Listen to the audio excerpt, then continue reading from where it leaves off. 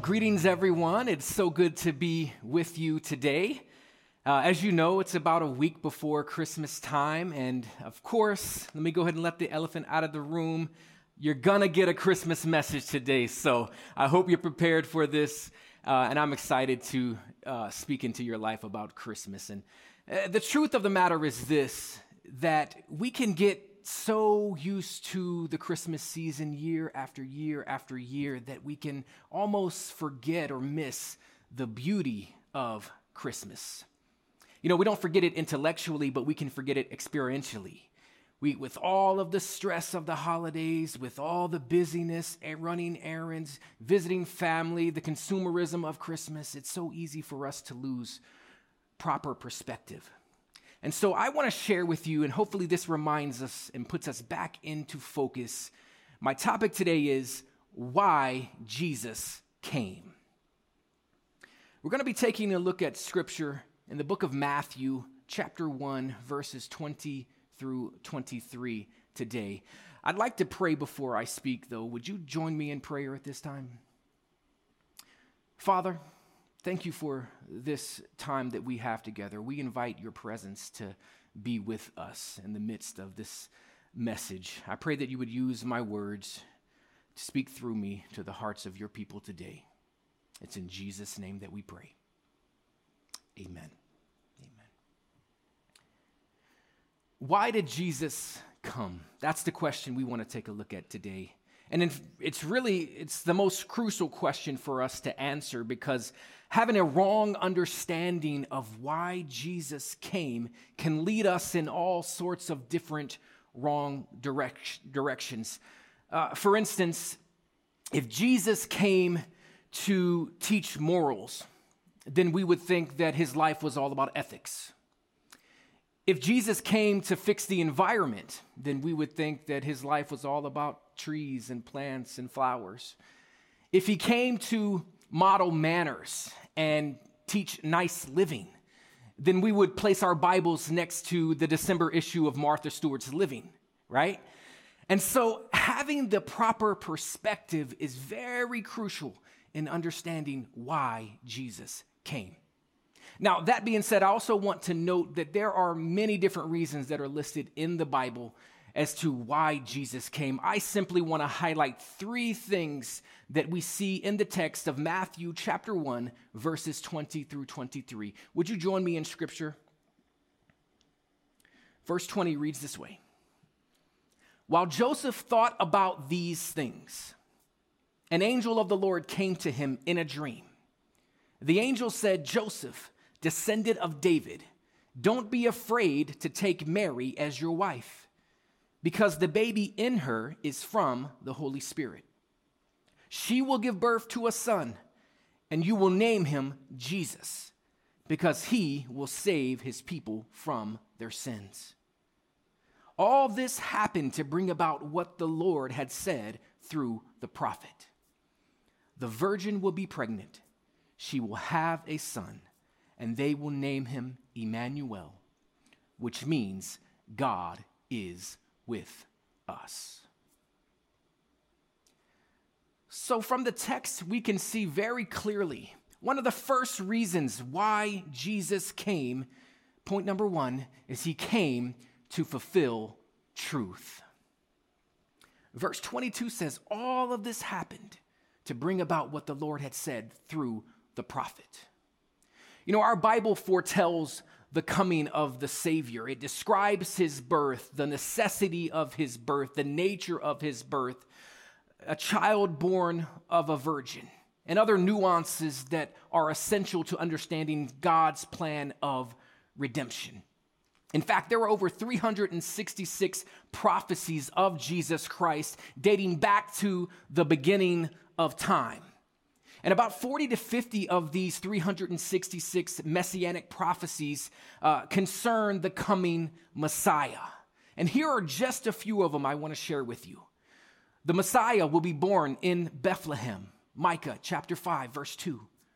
A messenger will prepare the way for the Messiah, Malachi chapter 3, verse 1. The Messiah will enter Jerusalem as a king riding on a donkey, Zechariah chapter 9, verse 9. The Messiah will be betrayed for 30 pieces of silver. Zechariah 11:12. One scholar said that approximately 28% of the Old Testament verses contain prophecy, and about 21% of the New Testament. Perhaps this is why the Apostle Peter wanted us to know this in 2 Peter chapter 1, verses 20 through 21. He reads this way. Above all, you must understand that no prophecy of Scripture came about by the prophet's own interpretation of things. For prophecy never had its origin in the human will. But prophets, though human, spoke from God as they were carried along by the Holy Spirit. So he wants us to know that the Bible is largely a book of prophecy. And we must understand that Jesus' coming was not this backup plan. It wasn't plan B, plan C, plan D. It wasn't something that caught God off guard. He was not surprised in the garden about sin. Jesus was there from the very beginning. He has always been plan A. And Christmas exists because Jesus came to bear witness to the truth. And if Christmas is not true, then the Bible is also not true. I recall the story of the famous Greek language scholar, publisher, Dr. E.V. Renaud. Renaud was best known for translating Homer's Odyssey in 1946, the Iliad in 1950. And Renaud was this lifelong skeptic, agnostic. However, he was presented with this Gospels translation project in 1952, translating the Gospels from Greek to English. And in doing this, he had very purely secular motives in doing so. In fact, he said this about the project. Now, my personal reason for doing this is my own intense desire to satisfy myself as to the authenticity and the spiritual content of the Gospels. Now, Renaud had a son as well who also made a statement about his father's upcoming task of translating the Gospels. He said this when he heard the news. It'll be very interesting to see what my father makes of the Gospels. It will be still more interesting to see what the Gospels make of my father. You see, Renaud, again, was this lifelong agnostic. An agnostic is a person who believes that nothing is known or can be known of the existence or the nature of God. But through his time translating the Gospels, he experienced this personal change, this transformation in his life. And at the end of the project, Renaud said this, it changed me. My work changed me. And I came to the conclusion that these works bear the seal of the Son of Man and God. And they are the Magna Carta of the human spirit. And so Renaud became a Christian, became a follower of Jesus Christ simply through translating the Gospels. You say, well, how did he do that? Because when you begin to compare biblical prophecy to the life and work of Jesus Christ, the result is always truth fulfilled. Maybe you're someone who struggles with doubt. Maybe you're not quite sure yet what you really believe. Maybe you even have more questions than you have answers to at this time. I want to challenge you in this area. Get into the Word of God. Start with the gospel. Start a reading plan, YouVersion. There's so many options out there available. Get connected with us on our Discovery Wednesday Bible studies. But I want to challenge you in this. I want you to see that the witness of Jesus' work and his words are preserved very carefully in the Gospels. And when we get into his word, we begin to see and know the truth that he came to bring. So the first thing I want you to know as to why Jesus came, number one, he came to fulfill truth. Secondly, he came to save us. Let's go back to the text. Matthew chapter 1, verse 21. It reads this way. She will give birth to a son, and you will name him Jesus, because he will save his people from their sins. Sin is any act regarded as a transgression, especially a willfully or a deliberate act, a violation against God's moral law. The biblical definition of sin is missing the mark. Think for an example, a king who gathers his army of archers together and he wants to test them to see if they can hit the target with their bow and arrow. And those who miss the target are disqualified. But it means a little bit more than just being disqualified. It means more than just missing the bullseye from time to time. It means to miss the mark and so to now not be able to share in the prize. You see, sin takes away our capacity to live a life that's pleasing to God. And that's why we need to be saved. That's why we need to be rescued. In fact, Jesus said this in John chapter 8, verse 34 through 36. Jesus replied, "Very truly, I tell you, everyone who sins is a slave to sin. Now, a slave has no permanent place in the family, but a son belongs to it forever. So if the Son sets you free, you will be free indeed." You know, as a people, we are naturally proud, aren't we? We don't like to think of ourselves as a slave to anything. But the reality is this: we were slaves to sin because we were obedient to sin. And as slaves, there was nothing we could do to free ourselves because the Bible says that we loved darkness more than we loved light. And so God took action on our behalf in order to rescue us from spiritual slavery. God had to do two things. One, he broke the power of our previous master. Jesus, when he became man, he lived this sinless life. He died as a substitute sacrifice for our sins. He rose from the grave, and in doing so, he broke the power of sin and darkness. He broke the power of our previous master. That's one thing he did. But he didn't stop there because it would have been so easy for us just to fall back into alignment with our previous master. No, he did something else. He also enabled us to become obedient to a new master. Righteousness, being made right with God. You see, our righteousness is not based on anything that we have done. Our righteousness is solely based on the finished work of Jesus Christ, the work that he did on the cross. And the righteousness that was Christ is now counted to us. And now we are then seen as righteous in the eyes of God.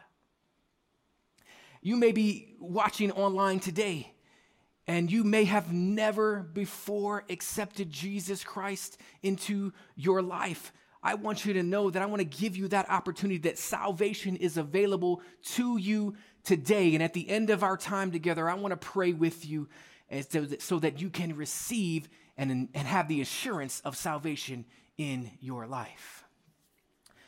I remember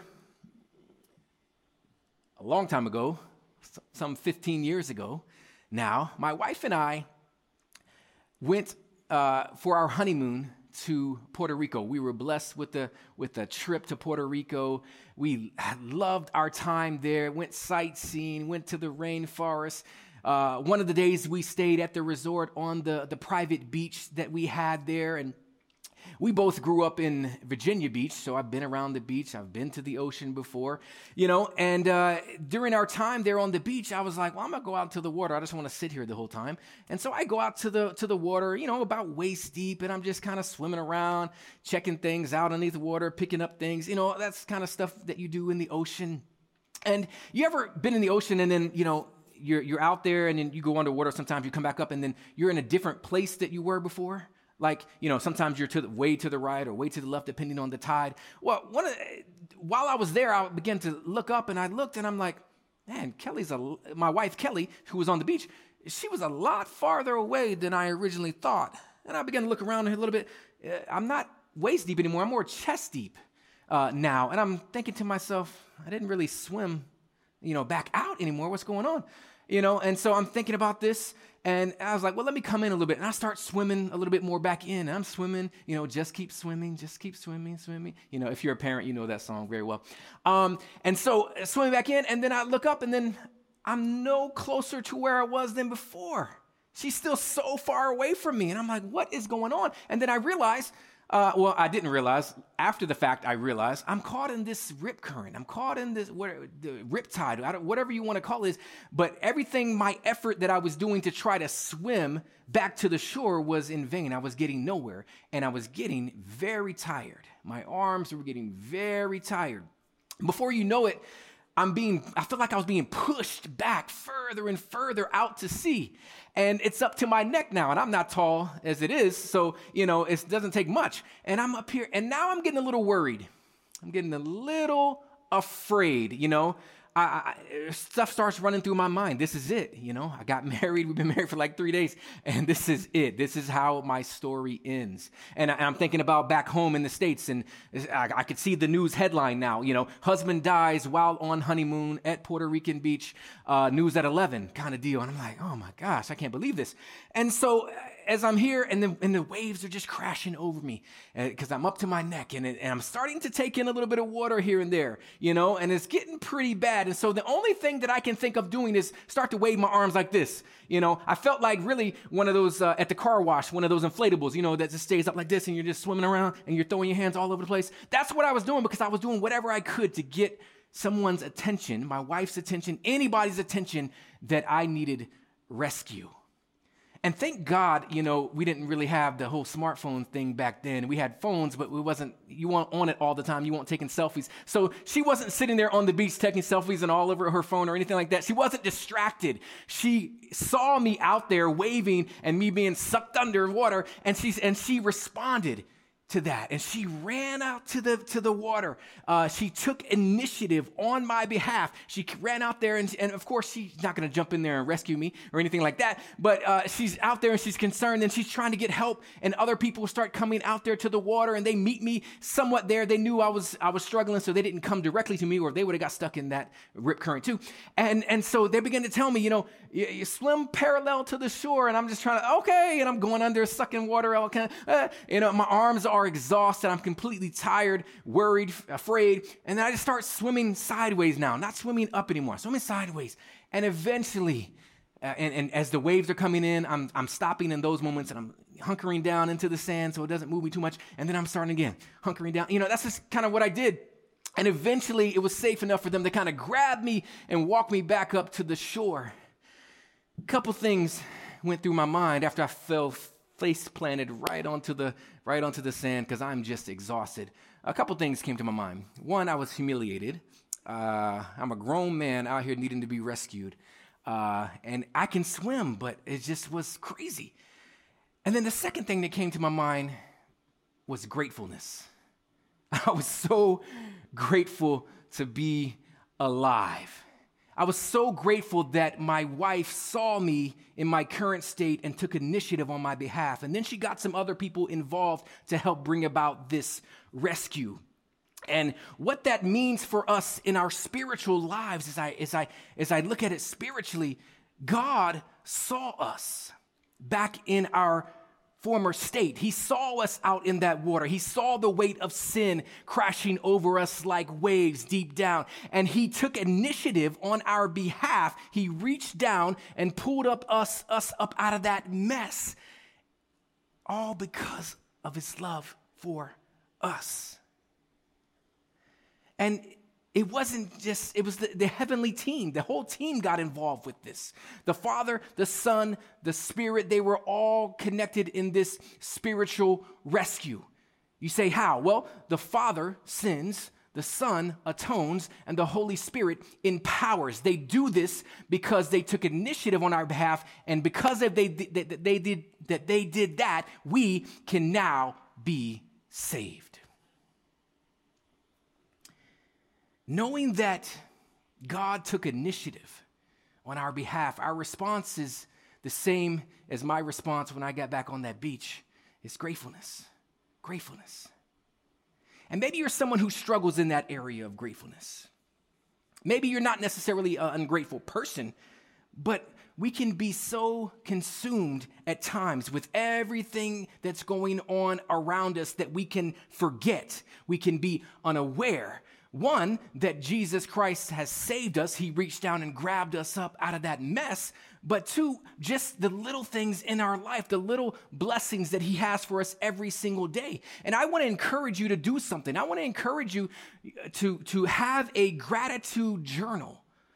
Establish this daily practice, reminding yourself of the gifts, of the grace, of the benefits, of the good things that you have in your life. And I want to encourage you to be very specific in writing this out. Every single day, this is something that happened today that I'm so grateful for. Why do all of that? Because we can remind ourselves, we can go back and look at something that happened yesterday and remind ourselves that the same God who did that yesterday is the same God who's going to do this again today.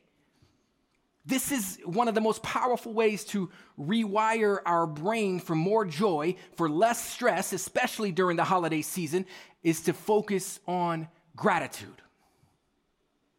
And the best response to God's rescue is daily gratitude to him.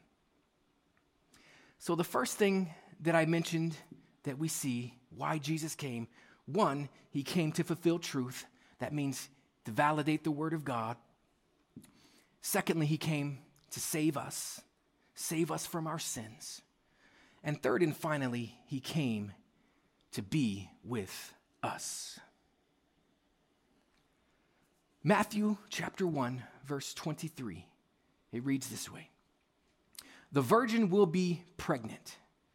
She will have a son, and they will name him Emmanuel, which means God is with us. The implication of Emmanuel is that God would now dwell among his people. Up to this point in the Israelites' story, they had only seen a type of this kind of dwelling. God was contained to the holies of holies within the tabernacle. And so now the thought that God would take on human flesh and live among us was beyond even their wildest imagination. But the truth is this, that God wants to be so intimately involved with our daily lives that he will go to great lengths in order to make that happen. He didn't just save us to leave us. He's present. His desire is relationship with us. His desire is longevity with us. He's not just this fan that's in the stands cheering us on from afar. No, he's our coach right there on the sideline with us, encouraging us, calling out the plays as we follow his leading. He celebrates the victories that we have in the game. He is with us during the losses that we have during the game. You know, he is God with us.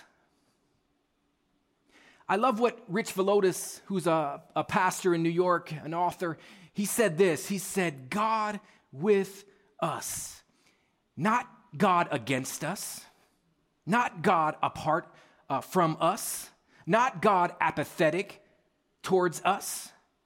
No, it's God for us, God one of us, God empathetic towards us. You see, apart from him, I can do nothing, but in him, I have everything that I need to live the abundant life he gives me in Christ. I love what Paul Tripp, the famous author and speaker, says on this topic. He says, the Bible is the story of a love drama that looked as if it would end in tragedy, but then Jesus came. I came across this story a few years ago of this young family out west. The husband and wife had gone through some very rocky times.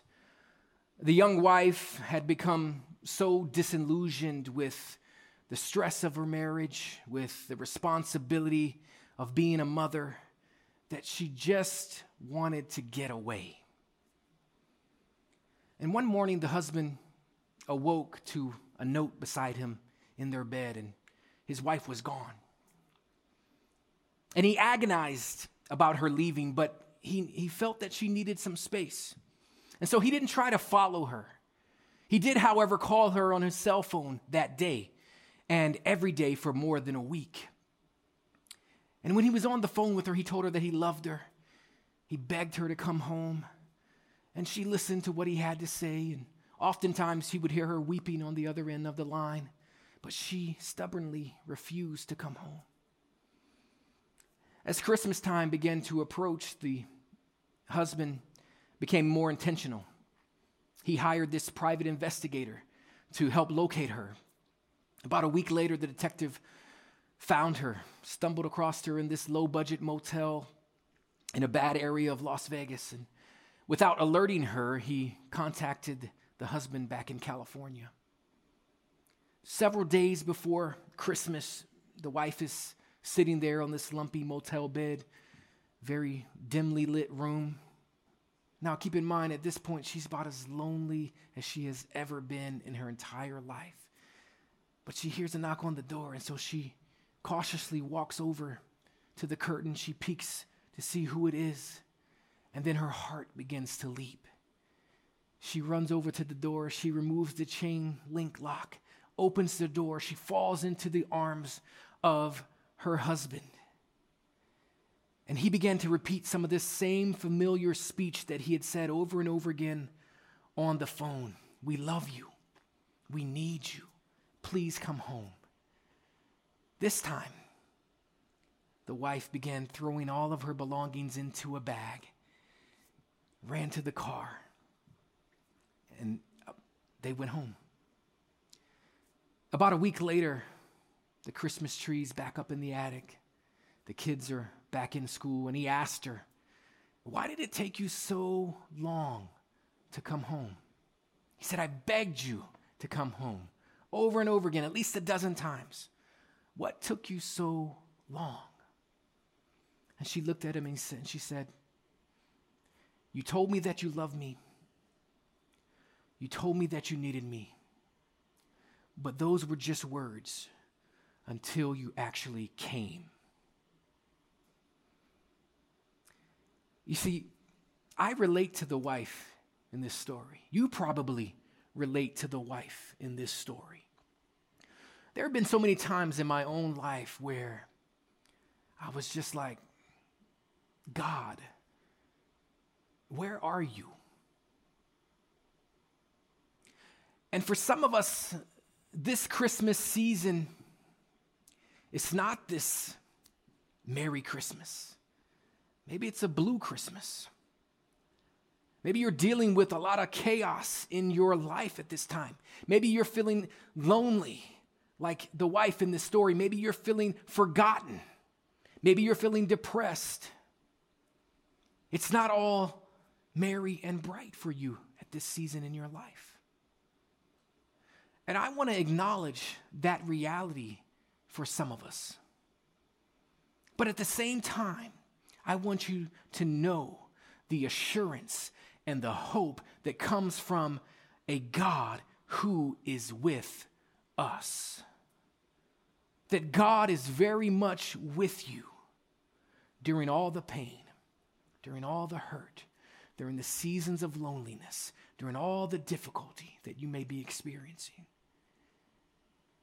You say, well, how do you know that? Well, 2,000 years ago, the God of the universe, rather than just hearing that God loves you, he put words into action and he actually came into our situation. No one would go through all of that unless they wanted a relationship with us. I want you to see today that it was God who took initiative.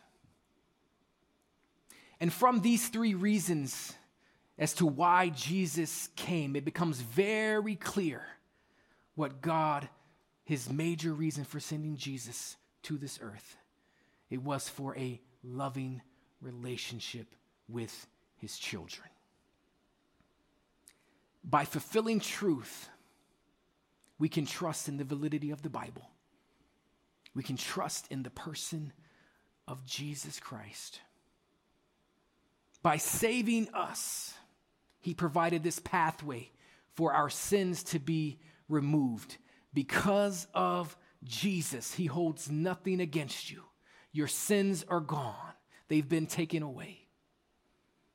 And by being with us, he makes his heart intention very clear that he loves you. Every single one of us are loved by Almighty God. Earlier in our conversation, I mentioned that I was going to give you the opportunity to accept Christ. If you have never before accepted Christ into your heart, I was going to lead you in that time, and that time is now. In fact, I want to say a prayer with you, and I want you to repeat the words after me. You can repeat them quietly in your heart or audibly with your mouth, wherever you are watching from. Repeat after me. God, I need you. Forgive me for all of my sins. Come into my heart. Live inside of me. Change me so that I can follow you all the days of my life. In Jesus' name I pray. Amen. Amen. Friend, if you just said that prayer with me, I want to congratulate you right now. In fact, the Bible says that the angels in heaven are rejoicing at that decision that you just made, that your name is now written in the Lamb's book of life. And so I want to celebrate with you. In fact, we want to celebrate with you as a church. So on the screen and in the comment section, there is promptings for you to connect with us. They're called next steps, because I'm sure you have questions about that decision that you just made. And we want to partner with you. We want to come alongside of you in this and help be there for you and guide you on this journey, this decision that you just made. So praise God. Thank you for making that decision today. For everyone else, I talked about God being with us. I talked about how this Christmas season can be very difficult for some of us. Some of us may be going through different trials, circumstances, challenges. There may be a sense of loneliness, depression, pain. And I want to pray over you today, pray with you that the God of all comfort would come alongside of you right now. May I pray with you? Heavenly Father, I thank you right now for every individual that's joining with us, watching this service today. I simply ask that you would be the God that you are, God with us, Emmanuel. Would you surround each and every individual right now, those that may be going through difficult times, struggling during this Christmas season. God, would you take their pain and give them joy? Would you take their hurt and give them peace? Would you just surround them in the way that only you can right now? Be their God. Give them a fresh revelation of God with us. You're not only there during the good times, you're also there during the difficult times.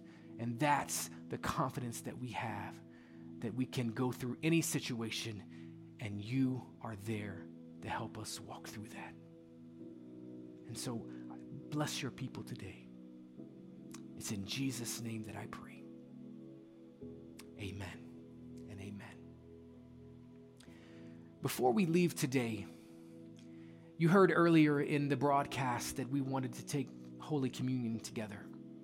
And so if you have gathered some elements, some bread, some juice, anything that may be in your home so that you can partake in this sacred time with us, grab those items right now. In fact, follow me over here as we partake together.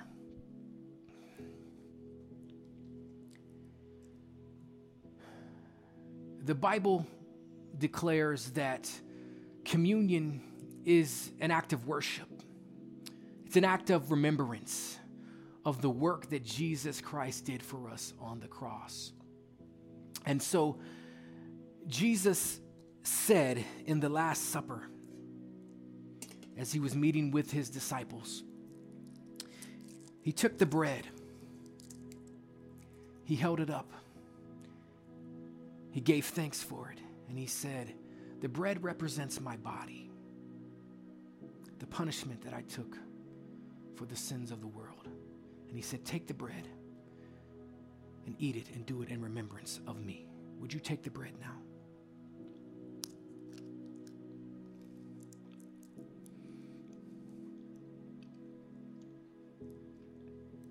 Father, we're so thankful for your faithfulness towards us. We thank you for going to the cross for us so that we could be back in right relationship with the Father. We thank you in Jesus' name. And also, he took the cup. He said, "The cup represents my blood, the shedding of my blood." The Bible says that without the shedding of blood, there were no remission for our sins, that it had to be done. And he did so for the sake of us because he loves us. He says he took the cup, he gave thanks, and then he said, "Drink, all of you."